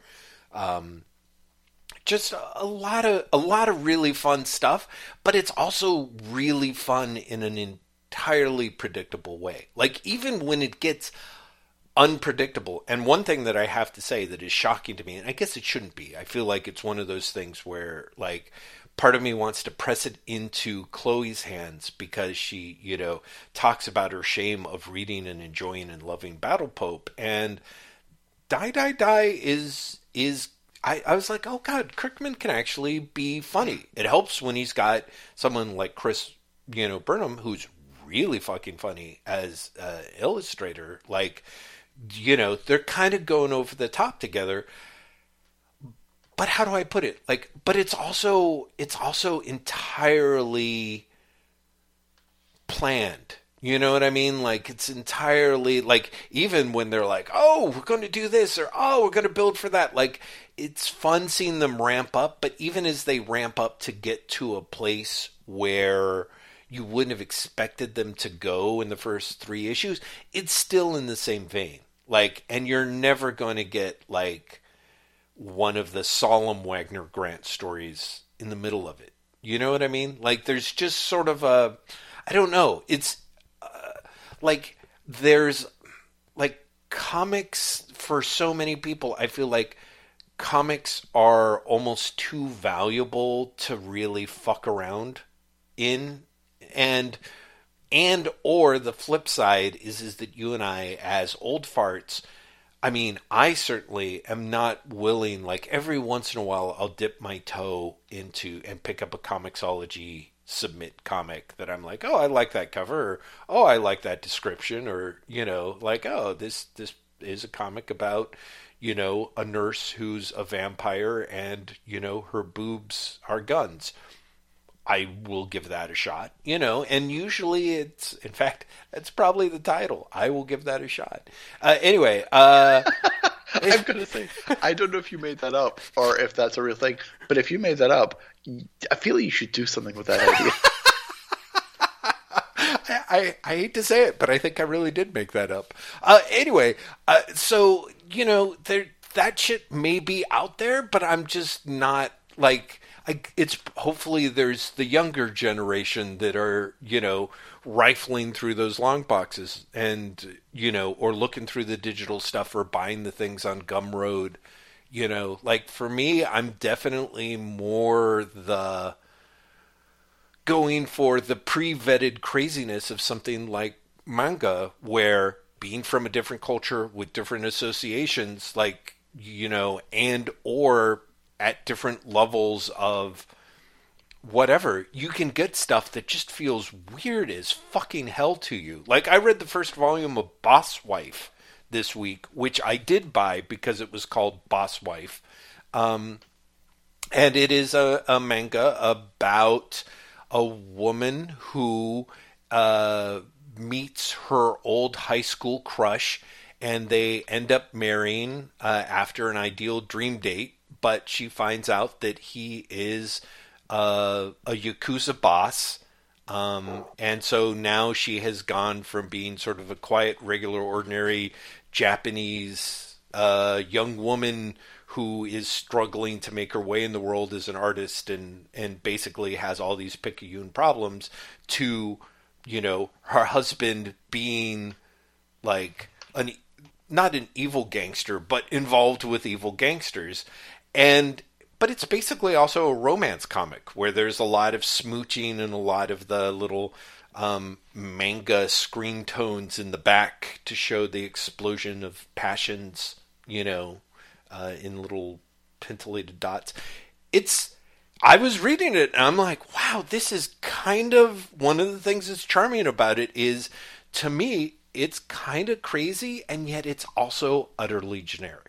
In a weird way, it's kind of that weird, for me, factor of Prez #1, where Joe Simon and Jerry Grandinetti are like, yeah, this is what the kids want. This is how you successfully pander to a youth movement, Exactly. Yeah. Hello, fellow kids. Right. Exactly. How do fellow teenagers? It's a complete. So Boss Wife feels like completely mental, but it's probably just, an average strip. Like, it's probably, it got collected, but I mean, so it had to make it through some popularity poll. And I mean, it's basically a romance comic where, where of course the Yakuza tough guy is the world's sweetest, most tender guy in the world. And it's just somehow every other Yakuza guy who's kind of a douche. But, so yeah, I guess what I'm saying is like, part of me wants to say, don't worry, Graham, like the weirdness is still out there. We're just too old to look for it. Or don't worry, Graham, the weirdness is still out there. It's just, it's being done by people who, anyone with any modicum of talent is busy trying to sell out because there's the actual possibility of making a profit by doing so now. I don't know if that makes me feel better or not, that last one. No, exactly. It's kind of depressing. But, I mean, that's Jeff Lester on brand TM. So. Oh, Jeff, what else have you been reading this week? Like, I've been reading Outcast. Yeah. I've been reading a lot of Dread still. I'm still working through all the past Dreads.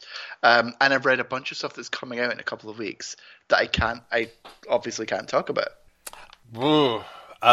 Yes. I haven't done as much reading as I would like. And in fact, I will talk about that in a bit because I was like, I think I mentioned I started reading Demon Slayer, Kimetsu no Yaiba. Wait, where am I? Oh, right. I had read... I finished up those first 3 volumes of Case Closed, and I quite like it. Like, part of me as I was reading it is like, am I Am I an idiot? And I think we'll return to that. I think, but that's an evergreen topic, isn't it? But I think that's one where rather than buying digital versions, now that the public library is allowing you to check out books and go pick them up and stuff, I think I might see how far I get through that. In one of the threads over at waitwhatpodcast.com, Miguel Corti talks about the question that you were wondering about, and also mentions kind of how Silver Age, how much more Silver Age superhero in a way this mystery series gets. But I enjoyed that. I read Friend of the Devil, a Reckless book by Ed Brubaker and Sean Phillips. As you may recall, I really hugely enjoyed Reckless, the first volume. They're trying to do it where I think they're doing 3 or 4 of these. I think it was they announced 3 initially. But yeah, then the first one was a big hit. So yes, I suspect we'll see many more of them. I hope so. I assume they want that to have that sell. Reckless was great. Friend of the Devil is very good and simultaneously not as good because it's a series. They're trying to do it in sort of that paperback hero series, and the first volume, Reckless, is great because it is more or less telling the origin story of the hero. The second story is him helping someone and getting in over his head and things turning bad and wrong.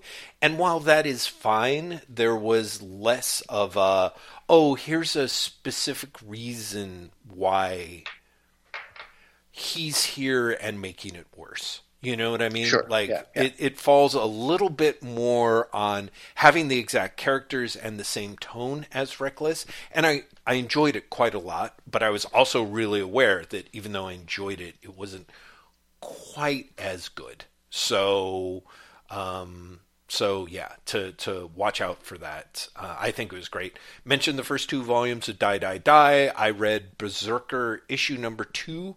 The Keanu Reeves, Matt Kindt, Ron Garney comic. First issue was, again, really surprisingly great. Just some fantastic Ron Garney storytelling. Issue 2 is a real letdown because it's like, here's this character's incredibly boring and obvious origin story told at tedious length, and that kind of sucks. Like, it just is dull. The only thing that is exciting is at one point you actually get to see lightning strike a woman's uterus. And I mean her uterus. Like, it's suddenly you're like, why am I looking at fallopian tubes being lit up by lightning? So apart from that, just kind of like, okay, I'm 90% sure that that's Matt Kindt, but I would be so thrilled if like Keanu Reeves was earnestly telling everyone about how excited he was to have the scene in which basically, his character is born by the woman being impregnated by some kind of lightning being, and you're going to see the lightning like hit the fallopian tubes. Like I really hope that is like, wouldn't it be weird? Like, we're always like, Keanu Reeves, like, you never see him really with someone. You hear stories like, he had a girlfriend and then that she passed away, or like you see so-and-so, or, there's all the rumors that he might be gay or whatever. It'd be amazing if it was just like he had such an extreme fallopian tube lightning fetish that he's like, I can't really date anyone. Like, I just can't. Like, have they been struck by lightning? They haven't, so it's a problem. Right, exactly. Like, I am Keanu Reeves. I'm not a monster. I'm well aware that no one is going to want to have sexual intercourse with me via the form of me watching via X-ray machine as their fallopian tubes are hit by lightning. But, I can't wait to channel this into my award-winning comic, Berserker. So that was amazing. Like, I literally had one of those moments where I wanted to go on Twitter and yell at people for not telling me about lightning uterus. I really was. I was like, what's wrong with you monsters? Like, hopefully it's not like, I mean, who knows? Like, again, Grandma, I'm old and out of touch. Like, lightning fallopian tube play? Like, that's not like a thing now, is it? The best part was I was going to make some sort of joke about that's what the kids are doing all on, and I was like, I don't know what the platform is these days. It's TikTok. Like I.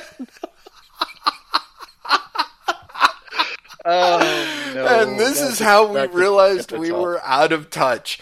I loved Savage Avengers issue 20, which is Conan and the Rhino more or less beating the crap out of Spider-Man. That was great. Like Savage. Why is Conan beating the shit out of Spider-Man? Well, it makes a lot of sense in a way that so Conan has come to the 21st century. He is currently in New York. At a certain part, he started drinking at the No Name Bar, which is the rundown bar inhabited by supervillains, which makes sense. He's comfortable with them. They're comfortable with him, etc.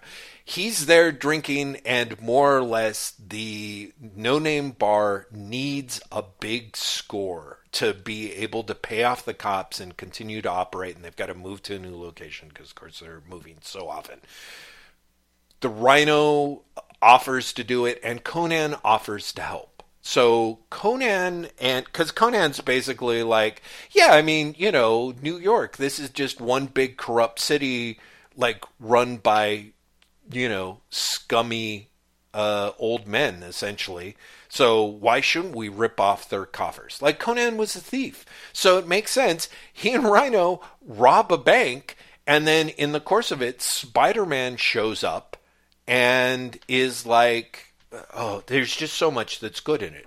Let's see if I can find the panels, because it has Conan being like, Who's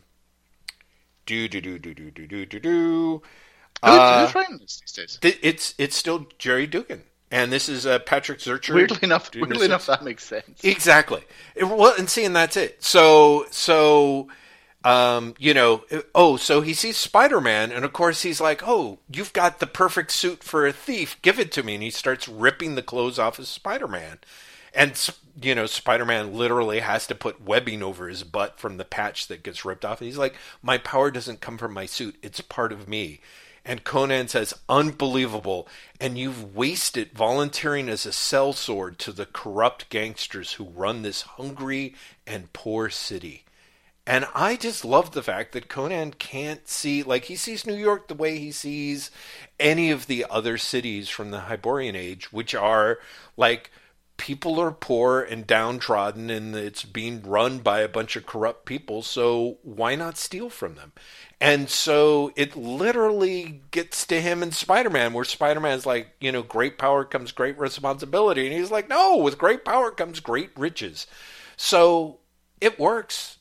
It's really a surprisingly, one of the things that's been great about Savage Avengers to me, starts slow, of course, is it's basically Marvel team-up starring Conan these days, you know, with a new guest star. Like the previous issues were him and Deadpool and Nightflyer, like trying to pull a raid, and I don't remember who else gets involved. But the whole, like, you know, oh, it's the strike force of Marvel's grimmest guys doing their grimacing in the grimmest situation yet, you know, robbing the shapes like from Grimace. You're like, that's just gone by the wayside. It really has, and so much to the story's benefit. It's very much like, oh, here's Conan, like, let's have him have an adventure with Doctor Doom and Doctor Strange. Let's have him have an adventure with Deadpool. Let's have him and the Rhino beat the crap out of Spider-Man, you know, and Spider-Man at the end of it is like, I don't even know who that guy was. You know, like, it's really good. I mean, like, by really good, I mean, you know, it's what you would call fine, or maybe if you were feeling less generous, it's fine. But for me, it's fine. You're like, it's everything I ever wanted. Fine, Graham. That shit is fine. Like velvet. Robin issue 1, which, as I started to say well over an hour ago, I found out because the lovely and talented George Johnston, who is a listener of the podcast, tweeted a couple of pictures of Robin reading manga, shujo manga, and I was like, that's all I need to start reading this. So, and it was fine. Like, it's Josh Williamson, some great art by a guy whose first name, I swear to God, is Greb. Yes, it's something great. It's not like Greb Molotov or something crazy. Yeah, like yeah, that. it kind of is really close. I pray to God it's Greb Molotov. Is that on the last page? It's not really. It's but Greb Melnikov or Melnikov. Greb Melnikov.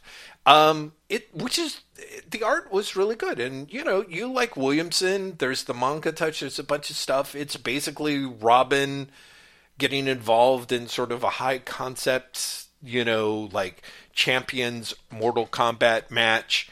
And it's got a surprise twist ending that I was like, oh, well, I didn't see that coming. I wonder how they're going to do issue 2. And but you know how they're going to do issue 2? Do you? Do I? Yeah, they basically tell you in the comic. I mean, he lost the tournament, so why would he have access to the thing that would allow him to be resurrected? Because of the name of the island. What's the name of the island? It's Lazarus Island. Oh, I'm just assuming that everyone who dies in the island comes back to life. Oh, that it's not necessarily a Lazarus pit per se, as much as it's a everyone is going to come back. Island. Oh, okay. That would make sense. Okay. Whereas I was like, I thought the whole gist of it. So yeah, maybe they're misdirecting me.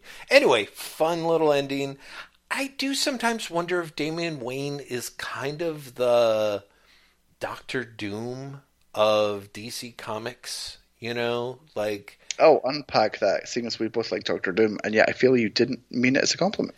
Well, I don't know. I guess that I mean it, or like maybe you could say Submariner, or like there's just a number of characters that are incredibly popular supporting characters that people want to see in their own books, and then they're put in their own books and they don't sell. You know what I mean? Because it's a little too much. Like they're like a spice. They shouldn't be the main meal. And I feel like everyone loves the spice enough that they always try and make it the main meal. You know what I mean? Yeah, and what's interesting is I think like Namor, or for that matter Doom, there are also characters that take over the books they're in. Yes, exactly. Intentionally or otherwise. Yep, yeah. But when you put them in their own book, then they weirdly end up floundering. Yes. Yeah. So. Yeah. No, I think you're onto something there. Yeah. Yeah. So that's what I mean. I like I said, I think you're on something. Okay. Good job. I wouldn't have thought that, and I think you're entirely right. Well, thank you. So there's a few other things that I don't have anything to say about Spider-Man Curse of the Man thing, unfortunately, other than and I don't think that anyone wants to necessarily hear about the porn with a plot that is World's End Harem Volume 10 or Parallel Paradise Volume 5, or for that matter, From the New World Volume 6, because I realized, oh shit, that's on sale through this 50% off thing for Comixology. God, I didn't even screenshot that. That's how ashamed I am of that. But for comics that have plot and porn scenes, they're pretty okay. I feel like pretty okay is where you're at today. Yeah, I think so. I mean, I read stuff that I mostly liked, but I can't necessarily say that I just flat out loved. Apart from, sadly, maybe Savage Avengers. Like, don't get me wrong, Case Closed, I want to read more volumes of that. I'm looking forward to reading the Reckless book, Die, even Boss Wife, even Berserker. Those are all books that I would look forward to picking up and reading the next issue of, even maybe Robin when it hits DC Unlimited, but I'm not really like super enthused. I'm not like, oh my god, this was fantastic, like yeah. Friend of the Devil sort of started that way, and by the end I was like, yeah, it's good. Yeah, it's like I like it so much it took me a few hours to realize I felt like it was missing something. So that sort of thing. Yeah. So that's it. Those are all relative in case anyone's interested. I think I'm like, the great thing is because I did all those pre-purchases, I assume, I don't know, the weird part is I bought all of these damn Star Wars comics and I'm really curious how many of them I'll end up reading. I see. I was surprised when you told me about them all because I don't really think of you as a very big. Well, like put it this way, I felt when you told me that you bought them because they were a bargain, as opposed to you really wanted to read Star Wars comics. Well, I think it was Todd Allen who cued me into what is it, Wild Stars? Gosh, why can't I get to the right Wild Space? Wild Space, which is basically a whole bunch of Star Wars odds and ends stuff, including the UK comics, Pack-In comics, like the Star Wars 3D comic. Part of it really was the fact that it was 84 cents. For me, it was 99. For the Star Wars May the 4th Be With You sale, the Omnibuy are basically $1.99. 99 cents for volume 1, and then $1.99 for each additional volume. And so I basically kind of just sort of flipped out. Like I was like, oh yeah, I'll get all those a long time ago Omnibuy. Like I really enjoyed reading. Like I was feeling kind of nostalgic. I kind of wanted to read like some 70s Marvel again that I hadn't necessarily revisited. And I'm like, well, yeah, 70s through the 80s. It's the whole Marvel run. There's the Wild Space stuff. Then basically I was kind of like, oh, and I did kind of want to read these manga things.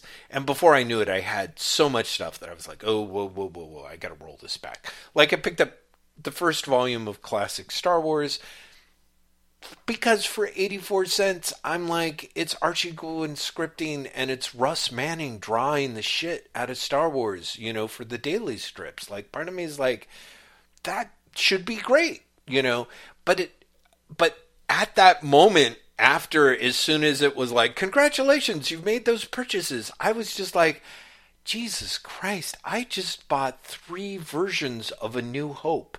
You know what I mean? Like, at least 3 versions. What am I thinking? What's wrong with you, Jeff? You idiot!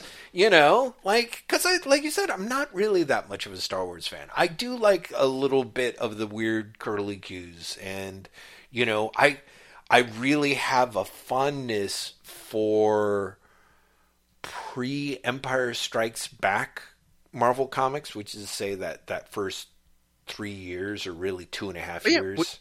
Which are like genuinely wacky and wonderful as a result. Exactly. The period of Star Wars where they didn't know what Star Wars was is fascinating. Right. So I was like, yeah, I kind of want to dip into that. Someone else was chiding me, because in the most Jeff-like maneuver, I had pre-ordered Brother Voodoo Marvel Masterworks Volume 1, right? And I realized... That's so cute. Yeah, isn't it? But part of it is kind of like, because I hadn't really read any of those. And I'm at that moment where I'm like... Good on Marvel. I don't know that there's a lot of 70s Marvel left for them that either I haven't seen or they haven't collected and gotten out into digital, So part of me is like, I'm a little desperate for it. God knows, after reading like 4 volumes of that Vampire Tales, like all those horrible Morbius comics, I'm like, well, clearly I'm scratching some sort of itch, even if that's like in the unhealthiest way possible. So I think there was a little bit of that where part of me was like, after Return of the Jedi, like Marvel Star Wars comics, I also stopped reading, and there's got to be whole areas where they didn't necessarily know where to go with that either. And you and I have gone and revisited that amazing sort of brief era with Simonson. And I was like, yeah, I'll give him a shot. Sure, why not? Like, again, like, even though I went crazy and I bought, like, ridiculous amounts of comics, like, the page count of, like, literally thousands of pages of Star Wars comics, it was still just barely a hair over $20. And part of me is like, so that's great. And I'm like, except part of me is, I know I'm not going to read this. Like, I was going to say, it's $20 for 1,000 pages, great. But how many of those pages are you actually going to read? Right? One of the things that's been weird about me tracking my digital spending for something like 2 or 3 years now is I'm developing a real awareness of my patterns. And one of my patterns is the more books I buy on sale, the lower the likelihood that any of them get read. You know, like if I binge buy, I then more or less block up and don't read any of them. Whereas if I either buy stuff when it's new, like via subscription or whatever, I tend to read it relatively immediately, with some certain exceptions if I get behind on a certain thing, per se, to a certain amount. So, so yeah, there's kind of that awareness of like, even as I was doing it, I was kind of like, ugh, Jeff, you're being a dumbass.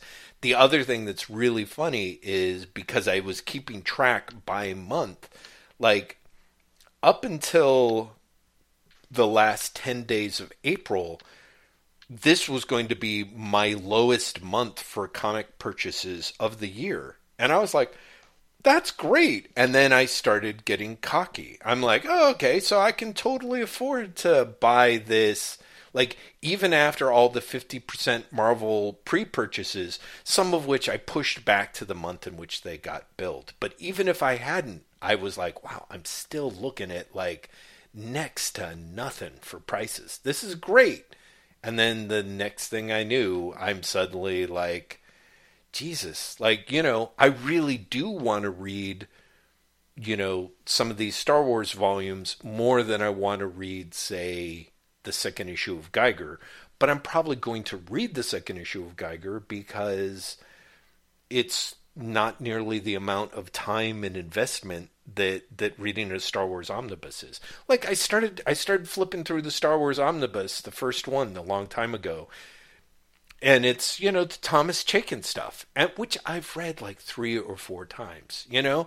And part of me is like, oh, it's kind of interesting, like, you know, the great thing, quote unquote, great thing about that adaptation is depending on your, where you're at in your brain space, you can be surprised by kind of how close to faithful it is or how absolutely missed the beam off the mark it is, right? Like, yeah. And so there's a little bit of like, in that sense, it maybe supports like 2 or 3 readings, but then after that, so I'm just like, no, I should just skip ahead and get to the, you know, Seven Samurai with Godzilla's storyline. And I'm like, I already read that. I should skip past that. I'm like, but if you're already skipping, that's like the first 10 issues. Why don't you just force yourself to read through it? And anyway, Graham, as exciting as it would be to pay you for being my therapist and the rest of the readers, listeners as well, I'll skip over the full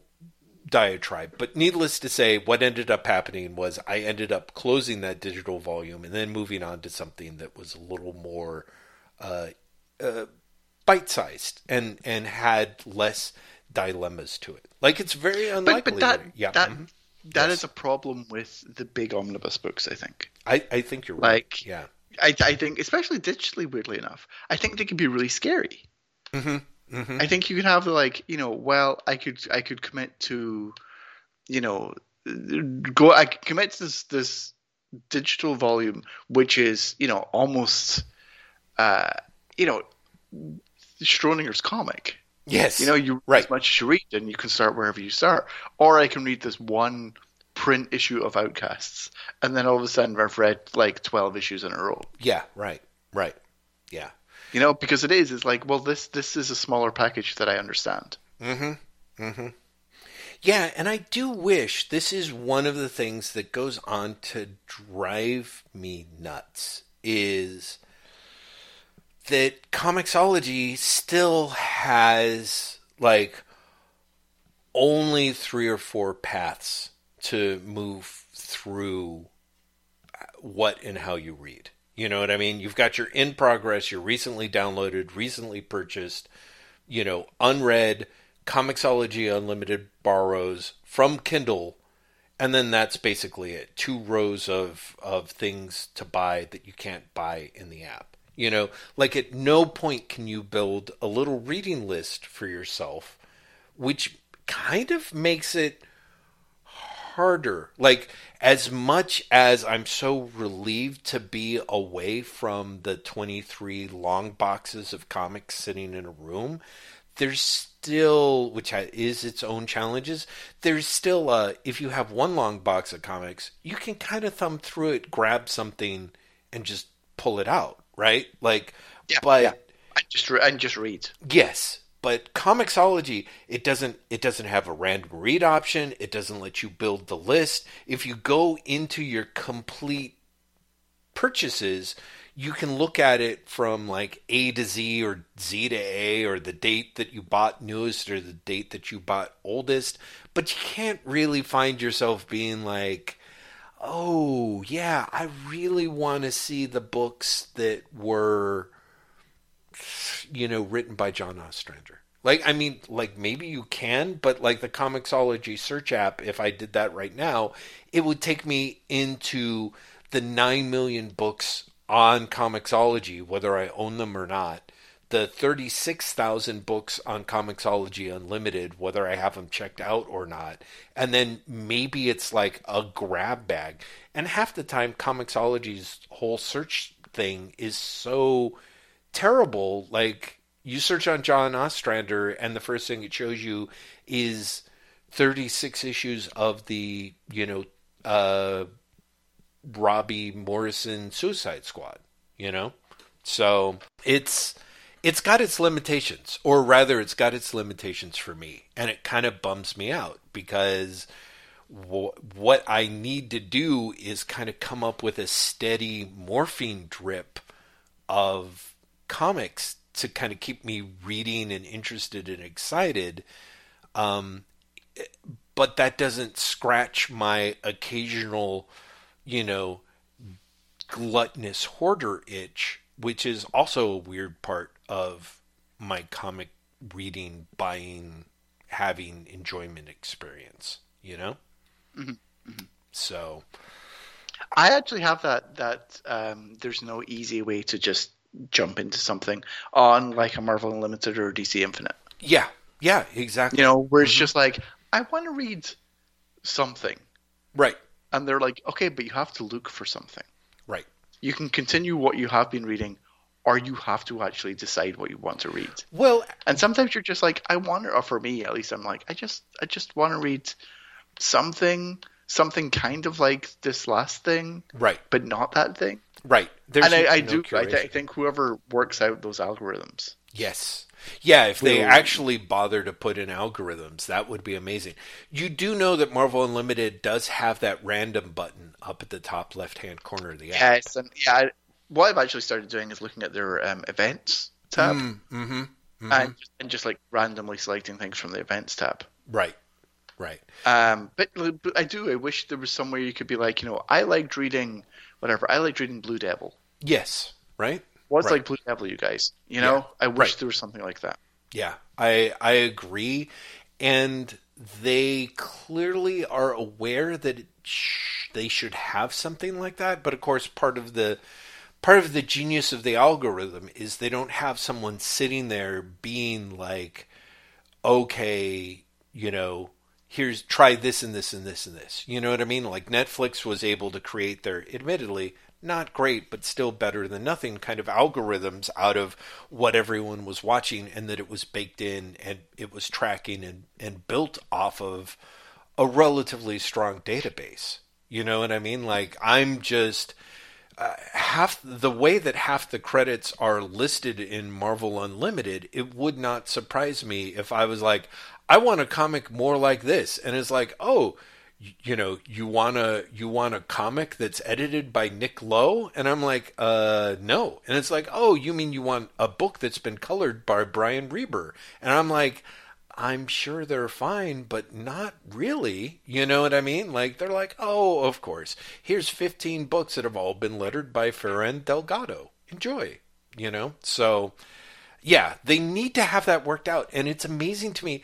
Like, it is like Marvel Unlimited. does it make them money? Like, they continue to do it. I continue to pay them from it. They've made hundreds of dollars off of me, because I've had this subscription for like probably the better part of a decade by now. But, but are they rolling in money, or is it just kind of this is fine? You know what I mean? Like, they're clearly not putting the money into expanding it. Like, the random button was pretty great, but that's like one little thing that they've added. You know what I mean? Like, for the most part, they add comics, they make them readable, you can store stuff in your library, but they're still like, now you can get them 3 months before, after they hit the stands. Isn't that what you really want? And it seems like the majority of people are like, yeah, that's fine. That's just it. I think for a lot of people that is what they want. Yeah, exactly. They don't care about the curation. They don't really care about the they're like, I'm a comic fan. I know what I want. I want to be able to read The King in Black. Oh, God. I think I almost threw up in my mouth a little bit. Okay, well, anyway, so... Oh, Lord. Jeff, we're almost at 2 hours. Oh, gosh, yeah. I feel that we should start wrapping things up. So, this is what I need to tell everyone. There will be show notes for this episode up on waitwhatpodcast.com by the time you hear this, because Jeff is on top of his shit. There will be at some point an Instagram post up at instagram.com/waitwhatpod. Completely forgot what our URL is, which is a sign that I've not signed in for a while. Yep. We have a Twitter account at waitwhatpodcast. Jeff has a Twitter account. Excuse me, I King of Black Syndrome. Oh, God, is that what's happening? It is. Donny Cates, look what you've done. Jeff has a Twitter account at LazyBastard, at LazyBastid. I have a Twitter account at Graham M, at GRAEMEM.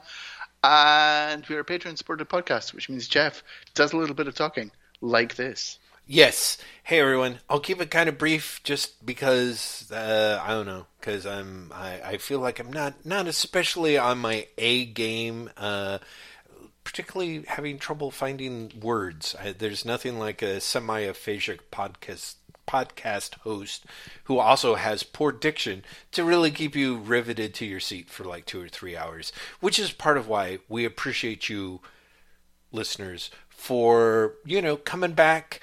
We hope you actually enjoy this experience. We do, and we've continued to do it for a very long time as a result, and it's given us a multitude of blessings, or at least it has for me. I also want to mention, for example, the people on Patreon who, in addition to listening and giving us their time and attention, also throw us a little bit of their hard-earned dosh, which is fabulous and has inspired us to greatest heights. Perhaps some of you have listened to Baxter Building, our rundown of the first 416 issues of the Fantastic Four, or maybe you're listening to Drock, our current monthly read-through of Judge Dredd, The Complete Case Files. Those are things that are both made possible by listeners like you, to borrow the PBS term. We're incredibly Is this NPR we're listening to? Oh, yeah, it kind of is, isn't it? It's like, join now and get a limited edition Wait What ashtray, complete for judging other people who smoke, because you don't. You can tell I don't listen to NPR. Anyway, so many people to thank. Thank you very much. We should also give a shout out to Empress Audrey, Queen of the Galaxy, for her continuing support of this podcast. I feel like there was an Empress Audrey related tidbit that I wanted to share with you guys. Cannot remember what it is now. Let's just assume we're grateful that she's still keeping us safe. Graham? I'm desperately trying to think of an Empress Audrey punchline and I can't, and it's killing me. Instead, I'll say that we're back next week with a Drock, and we're talking about Case Files 24? I've actually lost track of the volume numbers. I thought we just read 24. Yeah, you're maybe. totally the one. Yeah, I think maybe we're on. Hold on. Do you want to let me see if I? Oh wait, I should have this on my reading list. But of course now my browser's not open. And we're doing Case Files 25 next week. Yay! I was sort of right. Yeah. Anyway, yes, that's next week, and there's some good stuff in there. There is the second half of The Pit, which Jeff and I are going to Oh man, Very that's going to be great. You're like, I'm just getting excited again. Yeah, I did. Jeff, you could hear that happen to Jeff, which was kind of thrilling. Until then, though, I'm going to say thank you very much for listening, and bye!